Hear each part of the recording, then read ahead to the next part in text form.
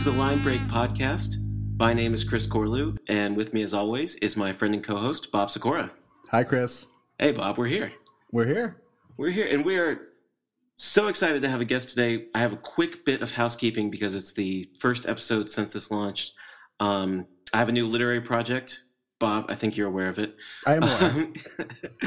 My best friend Brendan Johnson and I, we started what we're calling a band that writes fiction, and our serial novel, Vine, is being released Monday through Friday at storiesfromvine.com or weekly in a podcast audiobook form, if you prefer to read that way. Storiesfromvine.com is where to check that out. I would love if you all did, although I'd be shocked if you're listening to this podcast and don't know about this. But so that's real quick, and that's no more we're going to talk about it because we have a truly exciting guest. I was reading the prep docs for this episode. It was just like, oh yeah, this is going to be fun. Today, we are really thrilled to be joined by Alina Pleskova, who is a poet, editor, and Moscow-born immigrant turned proud Philadelphian. Her first full-length collection, Toshka, was published by Deep Vellum in June 2023. And you can find her both online and in the astral realm. Alina, welcome to the Line Break. Thank you. Thank you both so much for having me. I'm stoked to be here. Yeah, and we can find you here today. That's incredible. I mean, well, always a little elsewhere, too. Oh, that's fair. Got at least 80% of Alina here today. Right. At least 80. That's fair. I'm excited for this. You've already, just prepped us a teeny tiny bit. How are you today? I am doing pretty well. Something weird happened at work today. You guys want to hear about it? Yes, we do. Bated breath. We want to hear it. I'm not being glib. Like, this isn't funny. It's just bizarre. I'm in my second week of a new job at a large university, and I work in higher ed communications. And I'm just learning my way around, whatever. And today, I'm just sitting in my office, and I noticed that no one's in the hallways or anything. Everyone has just vanished, kind of Contagion style or something. Sure. And I don't know what to do. So I'm doodling around on my computer, and I look on Twitter and I see that the president of the university literally died, dropped dead at a public event in front of a whole bunch of people. Wow. Oh my God. And they took her to the hospital. There is a hospital on the campus. But she just died. She just died today. And then I'm scheduling social media posts and stuff. And oh my gosh. Oh my God. Oh my gosh. How does, what do you do? What do you do? I don't know I think they might have released a statement by now, but sure. I guess all of the, senior leadership people just got pulled away. And also she's not even, she's the acting president. The actual president resigned in a cloud of scandals about Oh my gosh. Oh my God. Just mess upon mess. And I'm just well, I'm here. Right. I just got here. What am I doing? So that happened. Yeah, I just feel I have an air of strangeness about me. For sure. Again, not making light of this person's death at all. She seemed actually much beloved. She was a law professor for a long time, and a big advocate for public education in Philly, which is a huge ongoing issue here. She's 72. But yeah, that would just like hang over me for a bit. Like, yeah. Oh. Yeah, you first, condolences to the family and loved ones and all that, but also like, yeah, you have a right to feel a little weird right now. You clearly come from like a hexed place or some sort of, No. It's weird to go back to work too. Like I felt this way. I don't know. I even felt this way when I remember being at work and learning that David Bowie died. Mm-hmm. Yeah, I remember that day at work. Because it was an afternoon and I was like, why are we working? And that was I worked in academic publishing at the time. The day wasn't going to stop for David Bowie. Stop for a wedding because it was a UK-owned company, but it did not stop for David Bowie. It was that day was I was working at the used bookstore, and at that point when we trained another guy in the store on warehouse duty, so I wasn't alone in the warehouse for one day. And then the person who was working in the store just came downstairs and was like, David Bowie's dead. And we're like, what? And my coworker was a huge Bowie fan. So we're just like, well, we're done in the warehouse today. We're just going to talk about Bowie for the rest of the day. Yeah, what else can you do? That's the only appropriate thing to do. Wow. Whew. Yeah, so I mean, sorry to say That's how you're doing. Yeah. That is a way to be doing, for sure. I was very with you, and I was like, what on earth would cause the hallways at a university, to be, like I'm sure there are particular places on a campus that are just busy, that's the thing. And to look outside the window or door or wherever you are and be like, what is happening? My mind went to a very different story.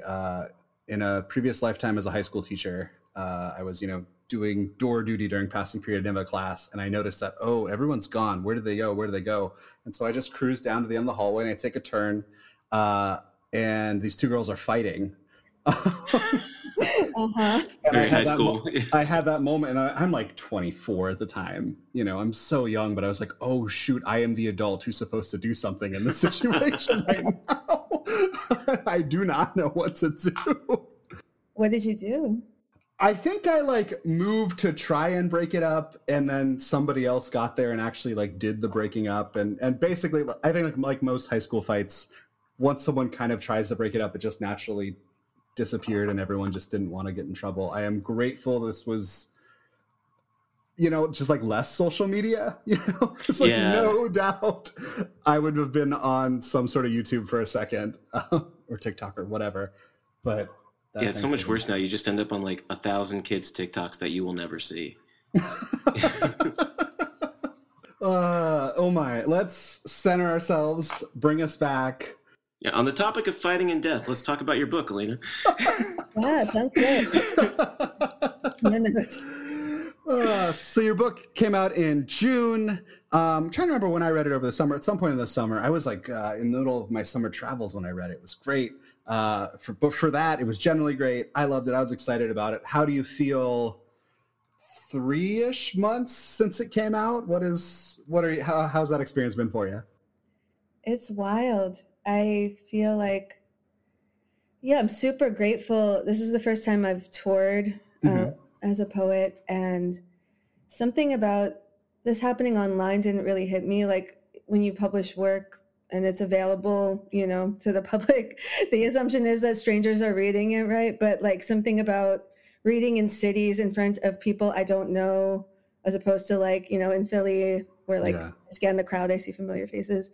Something about that and people coming up to me who I didn't know after readings and saying things and buying books made it feel really real in a way that it didn't before, and really special and really moving. Yeah.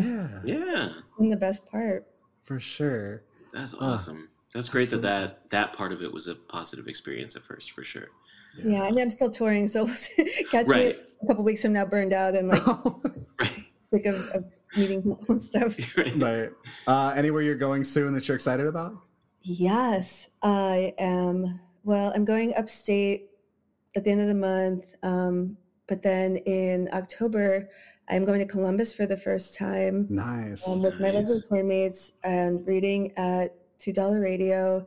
So it's me and Stephanie Colley and Rena Shirali coming from Philly, and then Kelly Zio from Baltimore, and then in Columbus we're meeting Hanif Abdurraqib, and we're all reading cool. And very special. What a lineup, man! Yeah, that's gonna be so rad. Yeah. And then the next night we're all going to see the Wonder Years together. That rules. Nice. Yeah, Dan is an old friend, and then Hanif knows. It's just a beautiful confluence. So I'm excited about it for a number of reasons. I think it's gonna be really cute. Yeah. Cute is my highest superlative of what I can call something. There you for go. Sure. Yeah. For sure. I mean, that seems to be in line, again, as an outside observer. I previously have only known you from the internet. One of my major impressions of you is how you've been doing poetry, I think doing it very well, but also being a person in the poet world for a long time in a way that has gained a lot of respect and reverence. And I think that really shined to me when I saw this like lineup for your Philly launch of it. And my first thought, like all facts, was I was like, whoa, this is way too many people as someone who likes smaller readings. But then, I saw the way it was done, I believe, was they were all reading one of your poems, maybe one of their own. But you had so many people there to back you up. And that's just incredible. And I think such a testament to like all that work, Thank you. Yeah, I swear I did not mean for that to happen. It was like the dead of July, and in Philadelphia, that means shore season, which is like everyone absconds to New Jersey and, squats on their beaches. And I was like, no one's going to be around. Let me ask like these like 25 friends. And then like, if I get half of them, I'll be so happy, And then everyone was like, pretty much everyone was like, I'm around. And I was like, shit. But then we did it marathon style. It was very like, one person after another. And then like by the time I got up, I was like, I don't even feel like, do I have to read? Do I have to read up my book? And also they like really, they were saying sweet stuff. Like these are people I've known for years who are like, like we use the word community a lot, but like truly my community, my people. And yeah, it was really special. Wow, nice. Amazing. Love it. And on that, because again, thinking of, observing from afar via the internet, how long would you say like the book has been, like, take me on the journey of the book a little bit? I guess in total, it took me like 5 years from start to finish. And some of that was a little bit of repurposed material from my chapbook, which came out in 2017. But this really felt to me like the book of like my late 20s, early 30s, like that project, which is like a time in life that I don't know what we call that, like your Saturn return if you're like an astrologically inclined person. But it's a fucking weird time. Late 20s, early 30s is a weird time. I don't think I wrote a word from age 27 to 30, maybe. It's a weird time for everybody, for sure. I think what's weirder is, and I've known this for a while. Chris can attest to, like, I've been saying I'm old for, since I was in my mid-20s, so I'm 36 now. And just like that idea of like, oh yeah, my late 20s to early 30s is a past period. It's like very much a past period, and I'm out of that. And I'm like, it's still weird now. It's a different weird, but you are right. We don't have a term for that particular part of our lives. Maybe Saturn return, that's helpful. But absolutely, what a time. Yeah. Now I'm 36 and I don't know what that means. I feel like the first person who's ever been 36. Like I was like, I need to find like a poem that someone wrote when they were 36 so I can understand what's supposed to be happening. Does that resonate? Yeah, definitely. 36 is a weird number. I can name like one basketball player that's ever worn the number 36. It's not a milestone year. It's funny looking. Yeah, it's Chris. As someone who has long, done the game of the year is your basketball player. The age that you are, your basketball year is someone who's worn that jersey before. I think you're really missing out here that 36 is your Rasheed Wallace year. Well, that was the one I could remember. Or your 36. Or your Marcus Smart year. I don't know anybody who wants a Marcus Smart year. Your Celtic Shaq year. I don't know anybody who wants a Celtic Shaq year. Or your Kevin Looney year. Kevin Looney's pretty cool. And apologies to Alina for throwing a bunch of random names at you. Well, talk amongst yourselves. Alina's like, it's your fucking podcast. I don't care. I pulled up the list quickly and I was like, oh, the 76ers do not have any 36 guys that I could throw at you. But I would say calling it your Rasheed Wallace year is the year. That's the move. Yeah. That's the move. And Rasheed was known for being tough, a little brash. He would shout in the middle of the games about how the ball doesn't lie. He never committed.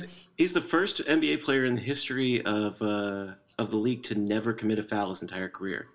He got called for a bunch, but he never committed one. He just he's been coy right now. He committed a lot of fouls. I see. Oh, well, that's lost on me. It's okay. I will get yelled at if I don't shout out beloved friend of the show, Chloe Ann Clark, who is the biggest Rasheed Wallace fan on the planet. But before we get lost in basketball, which we easily can do, the poetry side of this that I want to get lost in is I love this idea of like a poem that mentions the age you're in. And I'm like trying to remember, we've read a Frank Bedart one on the show before, and I don't remember what year it was, but I want the anthology, maybe just like, 20 to 39, of a poem for each year. I don't think those all exist yet, but that's a call for us to write them. Yeah. I was thinking of that amazing David Berman poem, Self-Portrait is it 33 or 34? I want to say it's 34. I think we're right here at Google. I was going to say, I feel like this is right for Diane Seuss content. I feel like Diane we're Seuss both off. It's Self-Portrait 28. 28? Self-Portrait 28. Yes. Yeah. So off. I'm disappointed in No.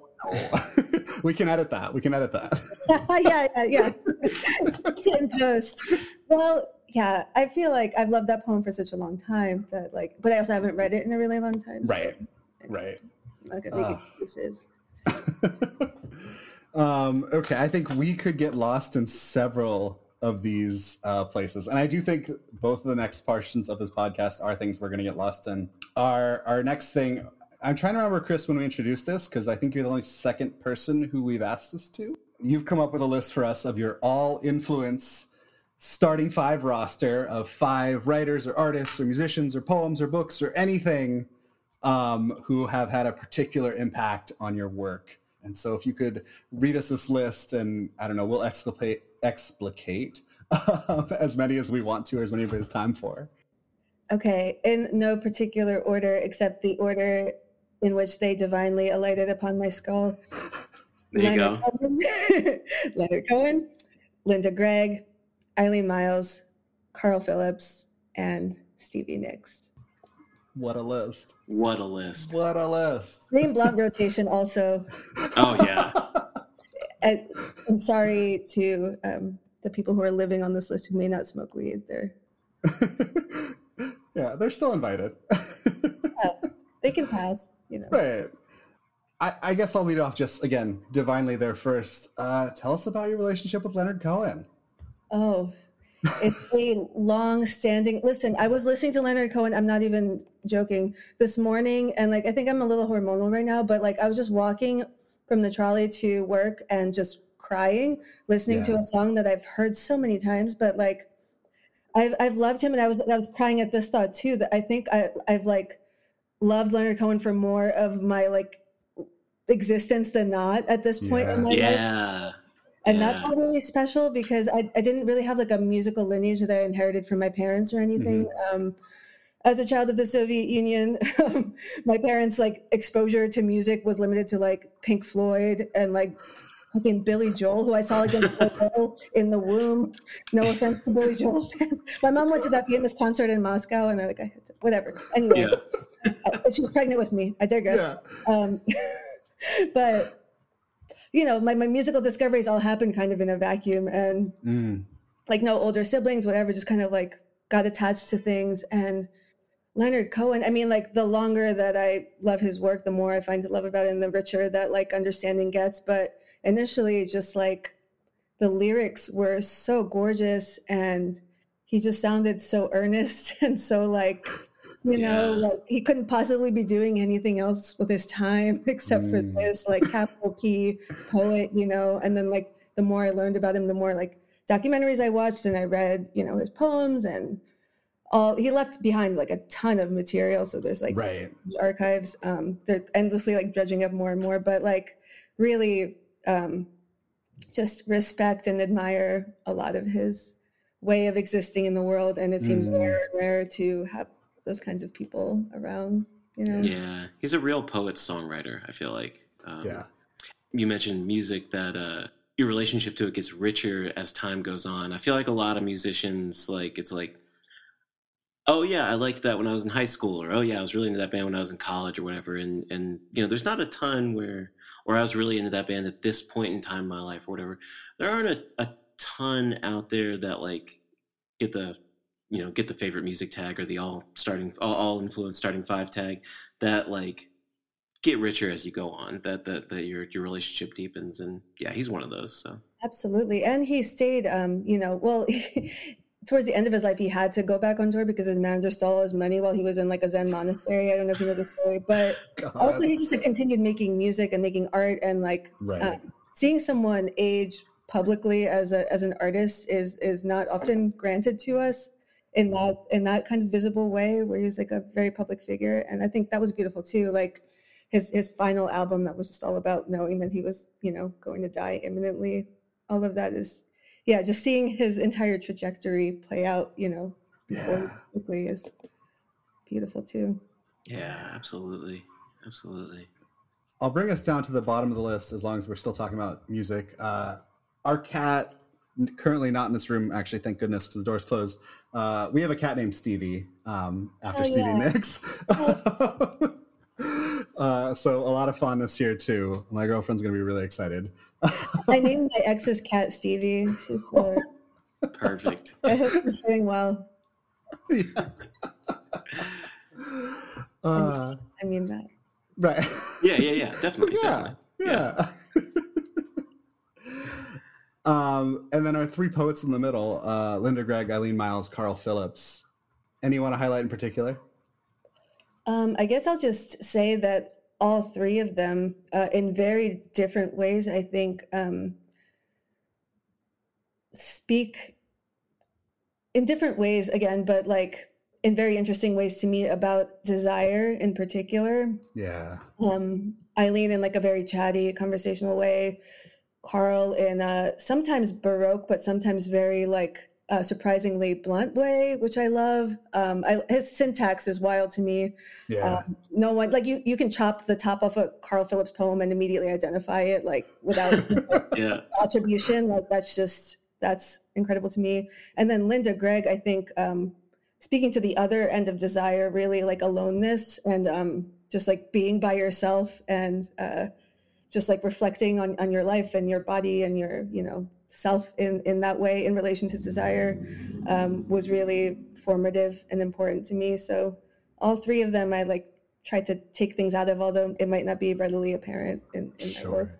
Sure. Yeah. Love it. Oh, and I agree with that. It's so interesting putting the three of them together. I'm probably least familiar with Linda Gregg's work, though I've definitely read some, but they feel three distinct distinctly different poets. Mm-hmm. I know Linda Gregg has passed away. Have you had a chance to meet either Carl or Eileen?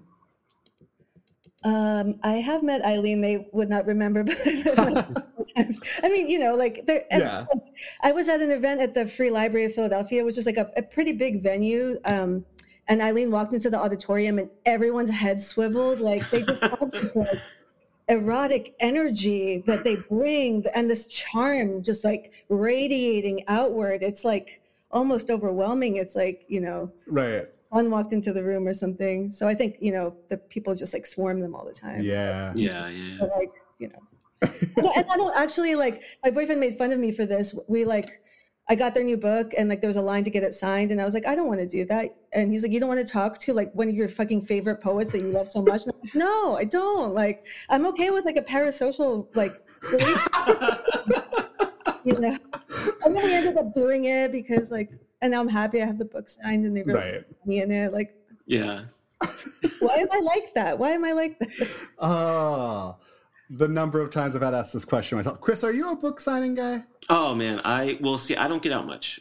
Sure, I'm painfully shy and a parent, so so there's that. But when I do, I fangirl out, man. I'm just like I get so stoked for poets. And I remember in college when I was going to a lot of readings because Josh was throwing them all the time on campus. I was throwing readings all the time. Like I would get so stoked for these like small press poets with like one book coming to the university, and like everybody else would just be like, yeah, it's cool that like Patrick's coming or whatever, and I should be like, no, you don't understand, man. And so yeah, I'm a big I can't help myself, even though I am shy and I get nervous and but once I'm there, if I'm out of the house, all bets are off. I'm talking to the poet. So if I put my shoes on, I'm meeting the poet and getting my book signed. That's so sweet. And like, as on the other end of the exchange, I love that. I love when people come up to me. Right. Yeah. I'm very, very like, when I was a kid, I would cry if my mom was like, go ask that person what time it is. Like I'm Right. As an adult, I can like mitigate it, but it's still, that feeling is still somewhere in me. I'm like, I have nothing to say to them. They don't want to hear me, like what can I say? I have parasocially interacted with Carl Phillips on Twitter because I'm such a fangirl, and I post like Carl Phillips deep cuts from like janky PDFs that I find and stuff, and then like he'll see it and he'll be like, wow, yeah, this poem, whatever, and I'm like, I love you. And, like what can I say to this? I'm like, don't perceive me. Well, I also feel like I totally feel like I totally sympathize with you were talking earlier about being on tour and being like, it's weird that strangers have read my book. I didn't think that was actually going to happen. Like, I totally get that feeling, but I also, I guess I'm going on year 3 now of like having public facing work, and it never gets like any less lonely when you like put something out and then like one person says, hey, good job. I'm like, I was hoping, like, I don't know. It's just like, it's always good to tell writers that they're doing a good job, because we're a deeply insecure and ego driven bunch, or at least me, maybe. I just want back pats all the time. Right. That's true. I would agree. That's a helpful reminder, because I am with you, Alina, of like, I go to a reading, really enjoy it, sometimes really, really am excited for the person, and I just go like, if I go up to the table, I don't know that I have much more to say than like, I love your work, and they probably would appreciate that. Or I just always, I don't know, like, I want to be someone who asks a good question during a Q&A. Yeah, I get that. Yeah. Especially because the Q&As are so bad generally. But, sit there, I'm just like thinking, like, I got nothing. Wait.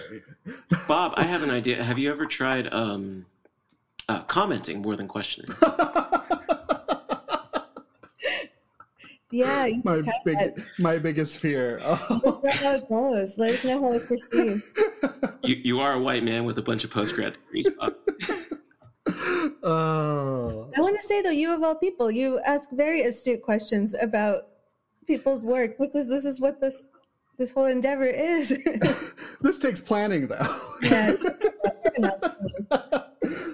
This takes planning, and I had one cocktail before this, so what kind? Which is not normal. Not normal. What did you have? My girlfriend got off work a little bit early, and there's a bar we like that was flying in oysters. I'm in Kansas City. We don't get good oysters here. And having some Negroni specials for, apparently it's Negroni week, I guess. So we had a Negroni and a couple oysters, and fingers crossed the oysters are sitting well with her. I can't see what she's doing in the other room. They're fine for me, but yeah. I'm slinging. We're great. Lovely. Happy Negroni week to Thank you. To all those who celebrate. Yeah. So, Chris, as you alluded to before the show, we send our guests this little pre-show questionnaire. We started doing that after we didn't do it. And that was foolish, not enough planning, which is overall kind of our thing. But ask Alina a couple questions. And there's one where you were just ready to go, and you gave us so much good stuff. And I'm going to lead off a conversation, probably to further embarrass you, by pointing to a recent Twitter thread, which I'm going to read verbatim. You wrote, my book's been out for 4 months now, and the most beautiful and affirming thing I've grasped is there are many ways to be a poet / a person who makes art in the world, and I'm so grateful to exist alongside and in the orbit of people who affirm the way that feels right for me. Mostly, that I can want my work to find its readers without regarding / speaking about it in institutionally approved ways, that I can forego gravitas and still care about poetry, that I don't have to want the things I've shown I should want to feel valid, that the vibe can hang loose. Every so often, I end up at a very proper thing where they're rattling off 3-paragraph bios full of insider baseball for each other, and there's poet voice happening, and it feels like being on an airless planet, and I'm so glad to have been shown and accompanied into what else is possible. The next, I should have cut myself off so early, because the next tweet did have our dearly beloved Uncle Frank quoted in it. St. Francis. St. Francis. But all this is getting to, you said you've been thinking about publishing. You've been thinking about like, what is the counterculture in art, or specifically in poetry. And I think me and Chris are both game to have this conversation. It'll probably derail us from what we normally do on the podcast, but like I say, why not go for it? Yeah, this is 100% like my like ethos for living right now. The Lazy and Entitled, the band that Brendan and I started that writes fiction, this is basically our ethos of just like, screw it, we're making art, we're having fun, and the vibe can indeed hang loose. So I am so on your side here.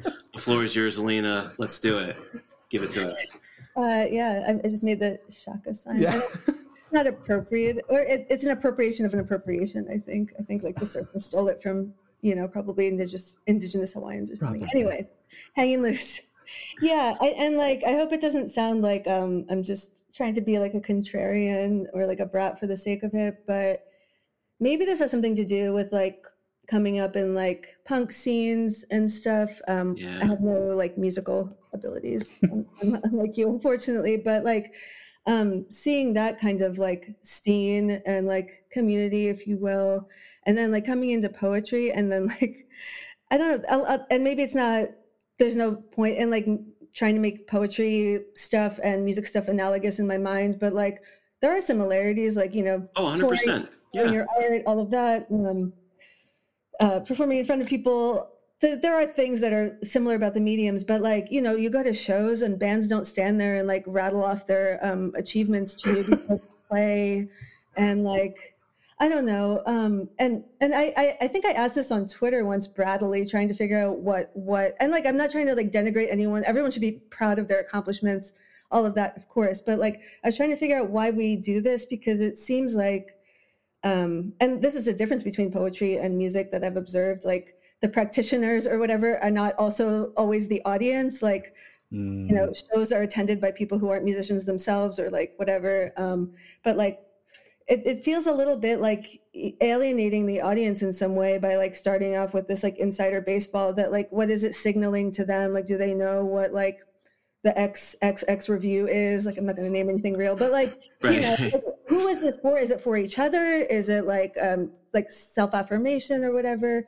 And then like also the other ways in which I've like found certain, like from AWP down, like professionalized kind of sterile, like everyone seems to have gotten the manual on like what words to use to talk about it and how to behave and even how to like sound, like the famous now, like we all make fun of poet voice, but it's real. Yeah, 100%. Everyone wants to act like our art is not ecstatic, and our art is ecstatic. Yeah. And like, and then like, that was countered by like weird, we had that like kind of disaffected alt-lady moment, and like that seems to have passed too. Like I'm not advocating for that either, but I guess all in all, as someone who just like put out a book, and I do want like the little carrots that get dangled, like I want to go to universities and get that university honorarium, right. Classrooms and whatever, but like how to do that without having to like present myself a certain way, or like, of course you can't be lazy and just sit there and wait for things to come to you, but like this sort of like grind thing about it where like you always have to be publishing and in certain places and like, being visible in that way. I really want to resist that. Like, I think I've been lucky so far to like circumvent certain like markers of like how to like get, and I'm not saying I've gotten anywhere, but like, even publishing a book and all of that, I don't have like poetry credentials, which to speak in terms of like an MFA or anything. Hey, no MFA gang. Jose Olivares doesn't have an MFA either. We found out on this podcast. Oh, yeah, a lot of my favorites don't. I think Eileen doesn't. No, absolutely not. And like the same basis now all of a sudden. But, yeah, I just like, and I don't know, like there's like questions in here somewhere, but like mostly I'm just thinking about like, I want to think of poetry, and maybe this is naive and like maybe this isn't true for everyone, for some people, but it is like they publish so they can get tenure or like be lauded by their peers or like institutions and like get big grants and like whatever. But the way I came into it was like more like I thought of it as a counterculture, or like I read a lot about like tweets and like then like the New York School and whatever, and like people who kind of like we're on a lot of different substances, but like came together and like we're broke and like railing against what was happening at the time, like politically, and culturally, and like writing about, queer life, and writing about like being broke, and all of that. And when I see like these, and like, there's many different modes of poetry, whatever, but like it did confuse me when I was younger of like, I guess like trying to understand, like it felt like poetry was like a big high school cafeteria and I had to like pick a table to sit at. Sure. I have friends who are like fancy, capital P poets. Yeah. Right. Like I have friends who are totally not that at all. And like friends who do like spoken word, and like we're all over the place, but like trying to figure out how to like still exist and have an audience and publish without like having to go the prescribed route that seems to be like at the fore, depending on where you look. I don't know. And I feel like it's only gotten more pervasive. Maybe it's like the rise of the MFAs and like all of that. I don't really know what to attribute it to. But yeah, I've just been thinking about all of that. I don't know if any of that resonates. But Absolutely. Bob, I'm going to try not to talk too much because this gets me just going. But I think you're totally right to connect it to the punk scene. I mean, I came out of the punk scene too. Like I started going to shows when I was 13, so it's basically all I know. And I think that like you talk about like the poets who got together and were railing against whatever's going on politically or socially at the time and stuff. And I think that like is still such a necessary function of our art. I think this is true of both poets and punk rockers, that it's a welcoming space for marginalized people.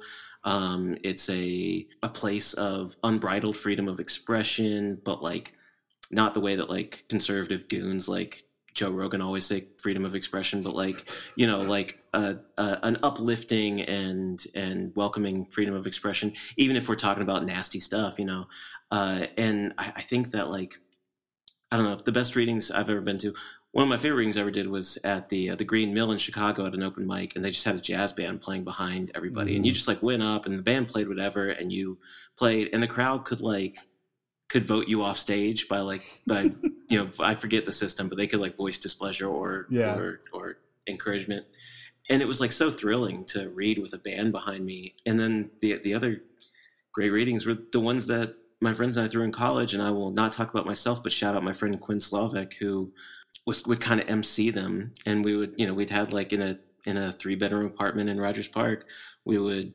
have like, I don't know, 30, 40 people, and someone would get up and read poems, and we would, we're in college, so we didn't have like credentials. We would just be like, just make up some bullshit about a person, like this person, this next poet I once saw wrestle a bear in the Alaskan wilderness, or whatever, make up stuff and stuff. And it was just like, it was rowdy and raucous and kind of off the walls a little bit, but then it was still about the poetry. Everyone would shut up and then read poetry, and it was, I don't know, that felt like home to me more than any kind of like, an auditorium at a university and like it's AWP and all the National Book Award winners are in town, and you gotta put on a collared shirt or whatever. Not to say that that's not a bad thing either. Like that's not a good thing either. Like, I don't know, poetry should be everywhere, but I'm on your side, Alina, is where all that's going. Thanks. Yeah. I mean, I think what you're gesturing towards too is like, I didn't articulate this well, that like there is so much, poetry everywhere that is more like formalist in nature and has the gravitas or whatever that is talking about like urgent and important and necessary topics to like parrot the nomenclature of like this world, everything's urgent or whatever. So I'm being mean again, but like please, it's topical. And like it gestures to like, in its like neoliberal way, often it does. Right. But I guess like the messiness is what I'm like craving, like the and if not in poetry, where right. Yeah, I talk about that messiness you're speaking to is like the first thing I think of when I think Eileen Miles. Going back there, talk about a model for that. Hell yeah. I've been thinking. I'm trying to remember when I read what you wrote, but I've like been thinking about it nonstop since then, because I'm with you both, fully with you both. But I think, like you said, Alina, in spite of my reservations and questions and concerns about capital P poetry world, I do also very much feel the like, want my book published, want, whatever affirmation I can get. Yeah, like I would be thrilled to ever get some, money from a college reading. And also like, I simultaneously feel very much, Chris, like what you're saying. I liked my MFA a lot, but truly when I talk to someone who's like going into it, I'm like, the best thing we did was we threw a reading series at our house. That was the best thing we did during that time. But I do also like going to a university reading sometimes, you know? And there's a weird way. I'm going to say this messy and not be happy with it, but I'm going to say it anyways, that like, I feel like the Academy like takes over, subsumes. There's another word I wanted to use. A lot of stuff that once was radical. You know, like the thing that that happens. Yeah, That like happens the entire genre of jazz music. Right. Like the thing that always just like hits me, and I think in a really cool way, you know, is just that like we read Allen Ginsberg in high school.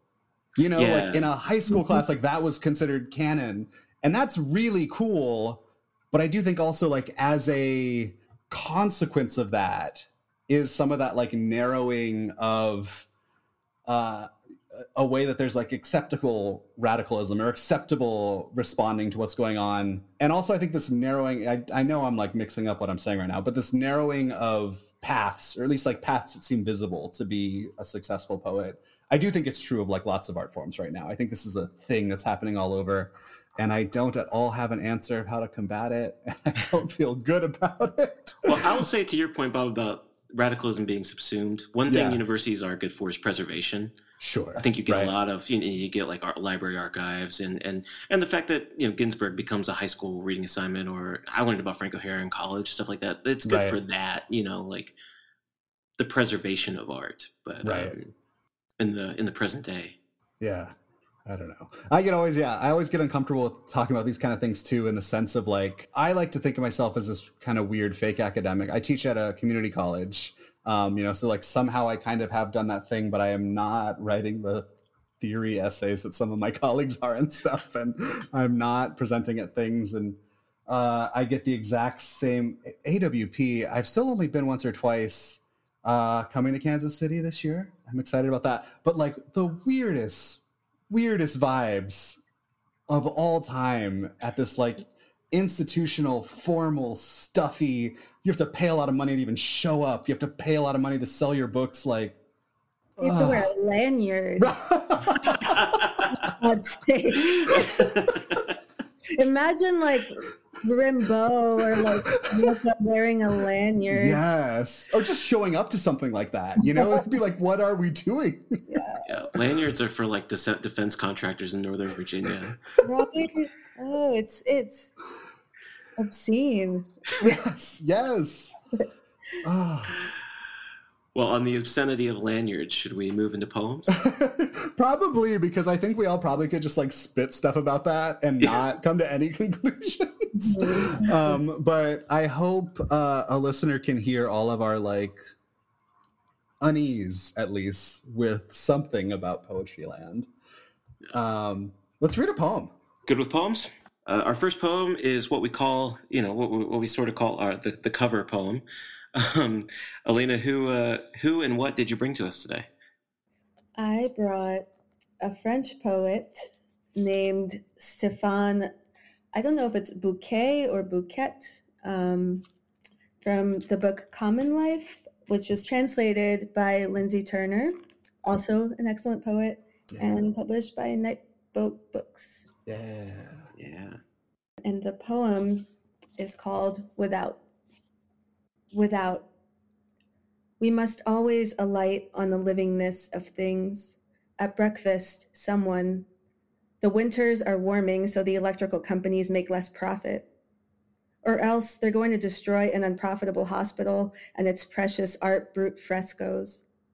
Oh no, says common indignation, but yes, though if I watch mostly the splendor of motes beneath the oblique and hesitating light of morning, perhaps the sky has Sunday as its only actual project. Before there were dozens of ducks. Where are they? The tearful owners sigh. What's left is the noisy profusion of insect trees and their foliage feeble respite. Even if I wanted to say it's fully snowing today, I mean that quasi-pharmaceutical protective powder naturally preventing fear. It is not, however, going to snow at all, but there are lots of soldiers in the streets these days, a sort of consolation prize, like living in an unhurtable bulletproof vest.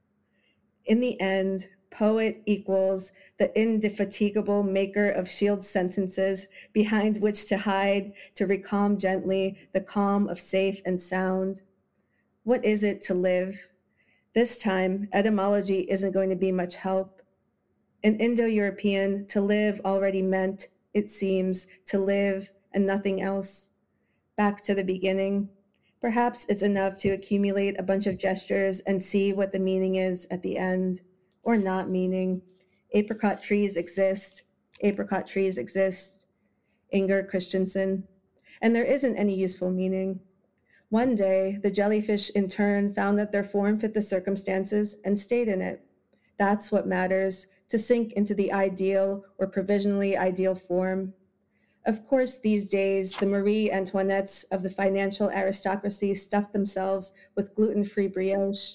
Oh, little spelt, she purrs, swooning on her silken divan, body chiseled to a moneyed svelte. In the end, it is perhaps better that the world just melts as fast as possible. There will be a new flood. I apologize to all the sacrificed species, polar bear and monk seal. I am sorry. Then a Neo-Greek will come to explain the two fundamental reasons for being. Ousia, as the ancient Aristotle said, matter without actual project, but full of desire, the foremost being, I need badly to caress you. Everything happens in Syntagma Square, the great hopefulness of assembled sentences. Come, he says, we must learn to add up in this bereft world.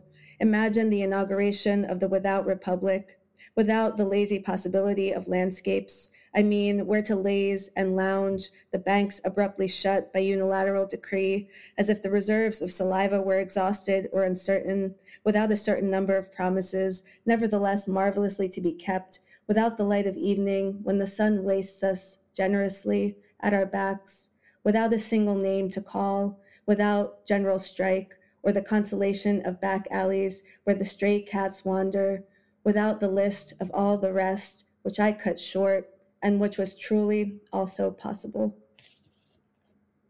Yeah, what a poem. What a poem. Oh my god. Yeah, good to have a long poem on the podcast sometimes. Yeah. That was one of his shorter ones. That's why. Oh, love it. Love it. I'm That going was- to edit Bob and I out, but we both laughed at where was the line? The brooch. Yeah, the Marie Antoinettes of the financial aristocracy stuff themselves with gluten-free brioche. Oh, little spelt she purrs, swooning on her silk. What up, man? This is a poem. Yeah. And that's so interesting to hear. It's one of the short ones in the collection, because that was my first thought. It's fun when you see a loose poem, someone you're not familiar with, you haven't read the collection, and to be like, and when it's this good, you'd be like, are they all like that? Are they? They're like that and more. It's just like, that's part of what I love about his work. There's just like this like constant movement and momentum where it feels like, and I love this too, like this poem and all the others, I think there's no like what my friend Ted Rees calls the ta-da ending. Like there's no epiphany. Yeah. It feels like he would just keep going after you leave, like you leave the page or the poem or the book and he's still going, And I love something that does that. I think it's really hard to pull off, to make it feel like finished, but also that like it's not doing the ta-da thing, Yeah. I love that. I love that it's a certain kind of spell casting that happens with a long poem, a really successful long poem. You just get like swept up into it. I have to shout out the great Southern poet, or the great Midwestern poet, Abraham Smith, who is really good at that. Yeah. So that's a little bit of the why, but yeah, officially, why this poem? Why'd you choose this one? Well, one, because it was one of his shorter poems. I love his work so much, and I was thinking, of all the poets that I could have picked for this, I wanted to pick someone who wasn't an American poet, just because we have our ways here of not reading a ton of work in translation. And I mean the royal way. I'm sure people are better at it than maybe me and others. But being published by a press that really values work in translation has made me rethink my own reading habits. Shout out to Deep Vellum for doing the work. Yeah. So that was one thing. And another thing is that, like, I find his work so remarkable. It's like Frank O'Hara and James Schuyler, but like in Euro, like it's not it's more apparent in other poems, but like they're super queer and lusty and like wry and conversational and immediate. But also because he's like French, also like passionate and like fatalistic and like has that like less of like O'Hara's like optimism and like ebullience and stuff, and like more of like kind of like, you know, look at this. And I really love a poem that like is politically aware in these ways without like being like flat-footed or like you know, heavy-handed about it. To use two metaphors like that. They both work. No, I have read that. I read submissions for Lit Mag, and I have read a lot of poems lately that are both flat-footed and heavy-handed. Well, both parts of the body that should not be used to that word. Yeah, I also like that it's his work feels very contemporary, but not in like that internet poem way. Like there's like substance and texture and like references that aren't hyper contemporary and like unexpected movement, unexpected turns.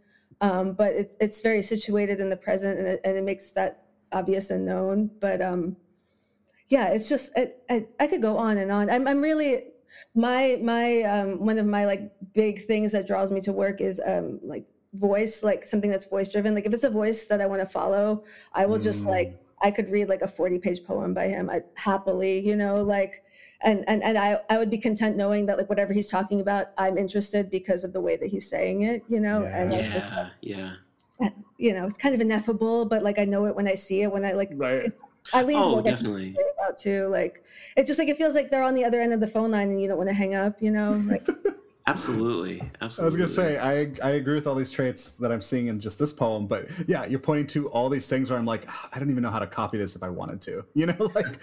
But it makes me want to write in that way. Yeah. And also shout out to Lindsay Turner for the translation, which I feel probably has like a lot to do with why I love it so much, because I couldn't read in French if I tried. But I was reading about how this like pairing came to be, and she just saw him read at like an event, like an event her friend threw, and he read in French, and she was like, I would like to translate you, because like, you know, probably had the same feeling I had reading in English, where I was like, I want everyone to read his work, which I thought was sweet. Like that's cool. That's delightful. That's proof of concept of what we were just talking about. Yeah, exactly. Yes. And I just to again continue to shout out translators and Lindsay here in particular. This is one of those poems where I'm sure it's really good in French, but like it feels like how on earth would you even get to some of this? Is what a skill. I don't have words. Right? to transpose someone's voice like that, where it feels like all the poems, like I feel like there's like a distinct voice coming through, and like how do you? I don't. Translation is like a alchemy that I just do not understand. Agreed. Yeah. Let's get let's burrow further into the poem. What's the move for you? Yeah, I guess you're not Bob. You don't get asked. What's the move in this poem a lot? How do we phrase this? What's the part of the poem or specific poem moment that excites you the most? That's how we do it. Yeah, I just think it's like that propulsive quality. Like I don't even want to like highlight a specific line or phrase. And I also think that's, if I could just keep like pointing out things that remind me of other things I love about his work. There you go. It doesn't feel like he's trying to write like quotable lines for you to like immediately take a photo of and like post to your grid, which I do that. I do that with Yeah. Like we all do. Yeah. It's just like it keeps cascading, and you can't like, you know, or maybe that's the way that I chose to read it, but the sort of like almost like breathless quality that it has, but it's moving and moving and moving, the way that like it mirrors the way that like my thoughts move anyway. Like I understand the speaker's way of like thinking and communicating his you know existence, like his way of being in the world, you know.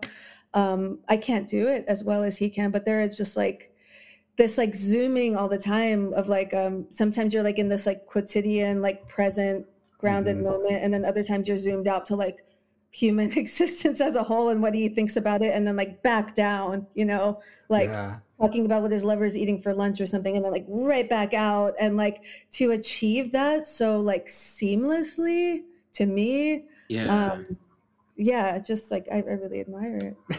Absolutely. For sure, there's something about this where read it for the first time yesterday and was like, whoa, there's a lot here. I don't know how we're going to talk about it. Read it again read it again, was going to give it one more read, and I was like, you know what? Like, I think this has just got a lot of that, like, really kind of slippery to talk about thing that kind of, I think this is somewhere in, the notes of like, talk about a hard poem to even like say like, it's about this thing. Which is also like, I've been thinking about this a lot too, you guys. Yeah. Like, the aboutness of a poem and how much I really want to resist it. Like, Yeah. when you mentioned this before, when you very kindly we talked about it a lot with your poem that we read, which listeners can go listen to that episode right now and then come back and listen to the rest of this one. You caught that, and I was so pleased because I think there are ways, like, I hope I do it successfully, but I certainly think that he does in a lot of his poems, is like convey like an atmosphere, a mood, a feeling, an idea, a concept, whatever, without having to make the whole poem be about that thing, that one thing. Or like when, people are like, when you publish a book or like make any kind of art, like, what is that? What is it about? Can we stop doing that? How do we give particularly a non-writer audience an easy question that they can ask a poet about their work that is not what's it about? Yeah. I mean, oh my God, this is such an annoying thing to say, but like, I think it has to do with like shyness actually, and like, whatever, in social situations and like being a spacey person, whatever. But like, it feels like a version of small talk where I would rather someone like ask me some kind of like, soul excavating question, and like I will go there with them. I will enter the depths in that way, and like through that I will tell you what my book is about. You can just ask me like, what my nightmares consist of or something, or like, the worst thing my mother's ever said to me or something, and like we can like. And like, is that how people should talk to each other, like in normal public settings? Absolutely not. But like, I would be more comfortable.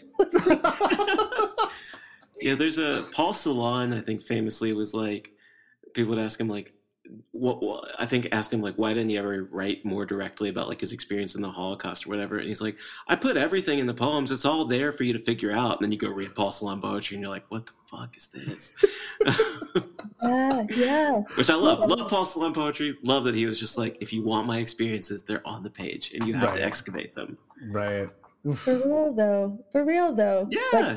Like I'm a queer person, I'm an immigrant, but sometimes I'm just like a woman eating a sandwich, and like like not everything has to be like leaning forward into like explaining like, oh, like I'm writing about this because like I am this kind of person and like this is what happens, and like because you have this, like because I live a queer life, my poems will be queer, by default or whatever. Like it all comes out in the wash, and like I don't have to be so like overt about things. Like I think about this kind of like, self-consciously. I think about this like signaling or like really trying to resist, like when I was writing my book, like mining familial trauma for like, writing those kind of diaspora poems that like certain journals really salivate over, and just like feeling a little gross about that, but then like how else to like explain myself. And so like I had to like, find a less direct way to do that. I've like deviated. That's good. That's another mission of poetry. Right, exactly. I've been thinking about that exact thing of directness recently. I won't get into all the details. Like I had this revelation. We went to a music festival over the summer, and there was an artist I really liked, and me and my girlfriend were really into it. The friends were not into it. And then the next guy gets on stage, and I never heard of this guy. And not just like her friends, I think all her friends were only like kind of mid on the guy, but just like everyone around us knew this guy, loved this guy. And for me, like the great takeaway that like his banter before a song was just like the main lyric in the song that explained what the song is. And it was like this moment for me where it was like, that's what I hate about certain types of music, is like where you're just telling me the thing. Don't tell me the thing, give me the experience. And that's so much of probably why we love poetry, is like so much of it is trying to just like give us the experience without, serving it on a platter. Because the experience, I think what you're speaking to is, it's all of it. It's all of those things are happening at once, and we're trying to communicate some of it somehow, but like, please don't spell it out for me. And life is just too strange for yes, accept that kind of way You know, neatly, 100%. you know, yeah. Neat, simple. Yeah. Ugh. I think that tangent was perfect. Yeah, and that kind of answers the what's going on beyond the page for you. But It's if you have true. anything else for what's going on beyond the page, we can stick with this poem, or we can move to yours, whichever. Unless you have anything else to say. No, I feel like I said what I said. I would encourage people to look up his work. It's fantastic. There's quite a bit of it online. There's this poem, Light of the Fig, that's gorgeous. That's like excerpted somewhere. And you're like, oh my God, the first line, you're just going to like tumble into it. It's so beautiful. I promise. I love it. Yeah, I'm definitely bookmarking this poem because I haven't read a collection with good long poems in a while. Right. My unpublished manuscript has a bunch of long poems in it. Shout out also again to Nightboat Books. Also, Nightboat Books, please take Chris's book. Hey, that's a place to submit. You know what? I'm going to bookmark that too, and be like, you know what? They publish great books. Oh, they publish such good books. This is also cool. Common Life, the book that I read from. It's not just poems. There's like a play in here, and he just does whatever he wants, which I also love. It's not a neatly categorizable book, which is terrific. Non-U.S. writers are so good at that. U.S. writers are like, it's always like, are you a poet or are you a fiction writer? And whenever I say both, people look at me funny. All right. Because we are getting too long. We're not quite there, but we're getting too long. We ask you to bring in a poem of yours. We won't, deep dive into it the same way, but we at least want to hear it. Let the theoretical audience that we hope is listening hear your work, and then shower you with some praises. We love Stefan, but you're our guest today, Alina. So yeah. Okay, well, fair enough. You should have him on. I bet he'd come on. Okay. So I picked a longer one of mine too. Didn't mean to do. Perfect. No, this is good. It's called Vulnerability Engine. Fuzzy sunlight, lines coming in all clipped. I cast off gaggy assurances on tea bags, chocolate foil, the yogurt lid, etc. My form is a body. Got it. I even know some of its constraints. Can't open intimacy like a door, sighs to propel itself around, starts to visibly emote, and backpedals into hard to explain over text. There's a sort of stamina in hanging out, waiting to feel certain or to arrive, how limited your motions become.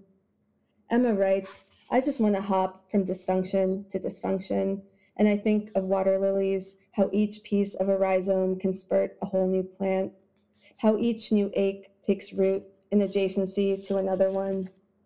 I take endless pics of my legs, framed in a rotating series of sidewalk mirrors, while waiting to get buzzed in upstairs. The shop owner leaves them out every day, and I've never seen so much as a crack on one. It's the best spring my legs ever had, pumping up and down the stairs to someone waiting in their 4th floor walk-up, fucking away my lunch break, transitory banter, tending to dailiness. I broke up with everyone in the same dizzy spell of a week. It was hardest with you. I talked about liminality and felt so foolish. In Russian culture, to speak or touch or hand objects over a threshold is to invite rotten luck. That's all I wanted to relay. I've grown into knowing no one registers the gooey human displays one self-admonishes over, but nonetheless waited to sob in the Twombly room, subsumed by those giant canvases and piling new words, a careful and hopeless kern. Like, when I said do whatever you want to me, what I meant was get me out of here. I keep still sometimes for hours, and all the wrong details creep in. Debt down to the cent, cherished faces of those long or recently gone. What my body withstood felt again as a literal muscle memory. My mother tells me how her friend Tanya manifested her dream lover. She bought a pair of slippers in the dream lover's presumed size and wore them around while talking to them. This helped her get a clear sense of the dream lover's attributes, my mother explained, even the make and model of his car. When Tanya's dream lover appeared, they moved to Switzerland with a sports car and the slippers. It happened just that way. If things turned out differently, it would have been a bleak story. A lonely woman talking to a pair of slippers, not even in her size. Where I come from, prosperity and desire fulfillment hinge on superstition and the stars, but it's uncouth to call it out like that. If it had turned out differently, my mother said, I wouldn't have told you the story. Будь проще, meaning be simpler, or to translate another way, name your need, then call it home. Yeah. That is a poem. Oh, what a last line, thank you man. so much. What a last stanza. Oh, thank you so that's much. Great. Thank you. That was really fun for me. I pulled it up, was looking at it and trying to like remember it, but it was like midway through the poem where I like remembered reading it in the collection. Oh, there's so much there. There's so much there. And I think you're doing lots of things that you were also praising. For kind of just a question about this, and again, specifically trying to not have something like what the poem is about. I think knowing especially that frame that you said of this book being about late 20s, early 30s, like that, if we can get to an aboutness or like it's, that being part of it. I'm always curious, like what would you say would be like some of the initial impulse of like what brought this about? Because there's so much here. Yeah. And also like I said, I like the bratty declarations that I make. Like I realize we do have to talk about like what things are about. That's like, no, we don't. But I think this poem, and maybe this is part of why I picked it, is it like pulls together a lot of themes that I found myself like circling around when I was writing this book. Right. How much superstition plays into my life. Yeah. Even when I'm like winking and like acknowledging it. The story that my mother told is real. Like I say this at readings, like literally, like she told me this story. It happened to her friend, and she's relaying it to me as if it's advice. Like like this is the extent to which like this mystical shit is just like part of like the fabric of like regular like known life for me. Absolutely. And so thinking about that a bit, thinking a lot about like various types of longing and like driftiness and like dissatisfaction where like. And like I heard this in when this book was in its like what I thought were like final like editing stages before I like tried to call it a manuscript or whatever. I brought it to a workshop, and like I really thought this book was a lot about like sex and desire and like whatever kind of in a sexy way. And like it was pointed out to me that it's just it's a lot about like detachment and like loneliness and like kind of looking at these things from on high, like where it's like, yeah, I'm like having a lot of sex and like whatever, doing whatever I want, but like I'm not it's not like a cautionary bleak tale, nor is it like a tale of joyful sexual liberation. And like it's harder to be that way because it's like the way that I thought that would go was like taught to me by like Riot Girl, where I was like, yeah, empowered sluts, we're doing it, and then like that didn't really like that felt a little one-dimensional to me once I started living it, and then like contending with like the boredom and the dissatisfaction and like also like the darker stuff that can happen in that mode without like disavowing it was something that I was thinking about a lot when I was writing this book. Just that kind of. No, I think that's great. I think there is something like sexy and erotic about being casual about sex, about being like, this is part of life and we're not going to be freaking weird about it, yeah, no, I don't know. This poem does read as sexy to me, I would say. Like, also like crying in front of Cy Twombly paintings. I think it was just like, yeah, just like realizing that like I even if you say yes to whatever you want and like do whatever you want, that like the satisfaction doesn't arrive the way that you thought it would, and like what to do instead. There's a very we were talking about our ages earlier. There's a very 35 to 36-year-old way of looking at the world and just like accepting, so you just sort of taking all aspects of it in, especially with like a long poem and stuff. I think it's a mature way of looking at sex and eroticism and crying in front of paintings and things like that. I really love. There's a way, and this may not be true. I perhaps am projecting, but yeah, like this. It feels like, because I think you gave some really good summary of the aboutness of the book there, of this poem here. Even in trying not to, and maybe this way of like, you have to write the book and get through all this and even have some distance from the book to be like, oh no, I know what it's about. Right, exactly.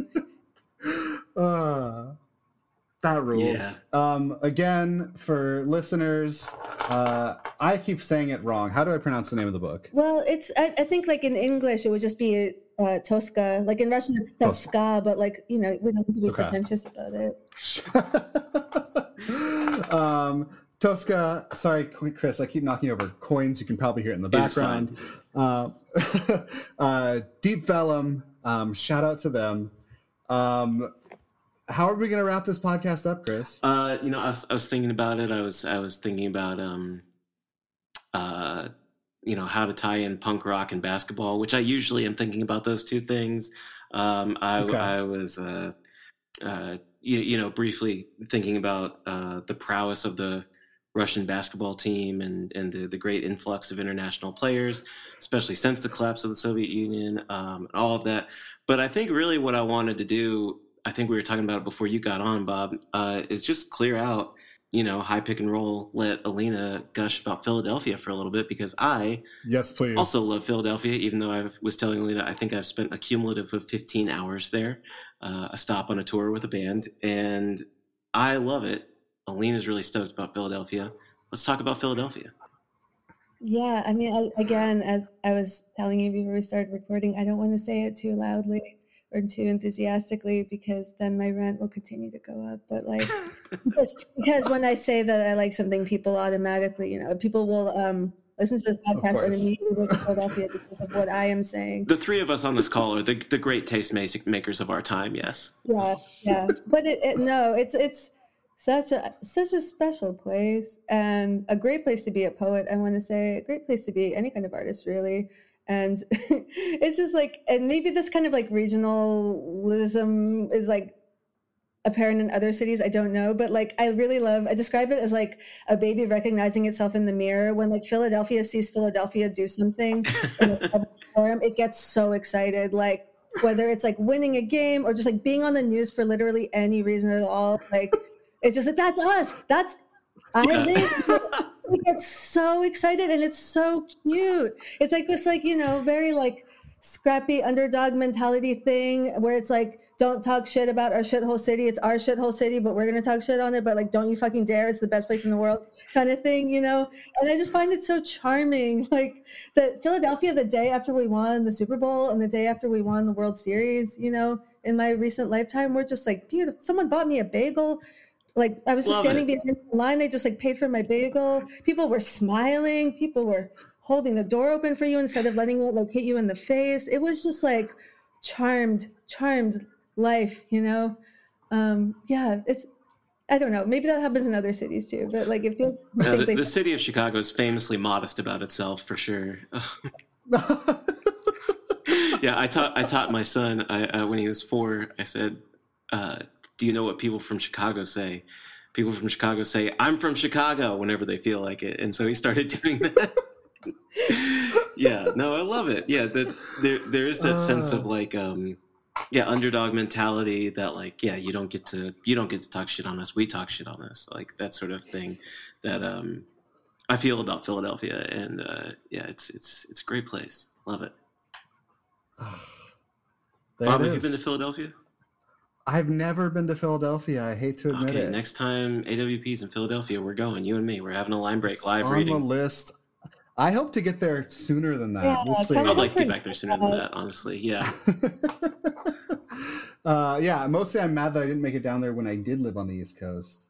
It was on the agenda, but things didn't happen. Your sales pitch is good. I'm luckily not moving there anytime soon.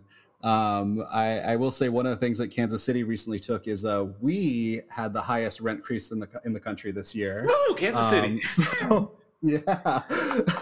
So we're having that problem right now, but I think everywhere is. What a lame note to end the podcast on. We were just gushing about Philly, and then I brought up rent. I was going to say earlier, Alina, pick a neighborhood you don't mind gentrifying, and then shout it out so that. I mean, some places are so far gone. Like, we live in Fishtown. It's already like, there's like dog yoga studios and shit like that. Yeah, if you're thinking about Chicago, everyone move to River North or Lakeview. Those two neighborhoods are real up and comers. Yeah, those people should just be, cordoned off with each other and right. Leave the rest of the city to the four-wheelers and Allen Iverson jerseys. Please. I was walking to the subway the other day, and Drumline Elmo was just like going by, and I was just like nonplussed, and I was like, wow, I've been here a really long time. But Drumline That's the Elmo. sign of a beautiful city when you have Drumline Elmo. Incredible. Yeah, it was just like a Wednesday evening. Like there was no real, no cause for it. And I was like, oh, okay. And just like kept walking. That's beautiful. Here's the note we're ending on. We're ending on four-wheelers, Allen Iverson jerseys, and Drumline Elmo. Alina, thank you so much for being here today. Thank you. Yes, thank you. Awesome. Oh, we should plug. We got the book. Do you want people to find you on the internet? Do you want to plug that, or do you want to be mysterious? Oh, find you in the astral realm. Come find me. Come find me on your platform of choice, and I might be there. There you go. That works. It's a shell account. Your platform of choice, and Alina might be there. That's what we're leaving you with. Our music is done by Brennan Johnson. Our art is done by A.M. Strickland, and we will talk to you all next month.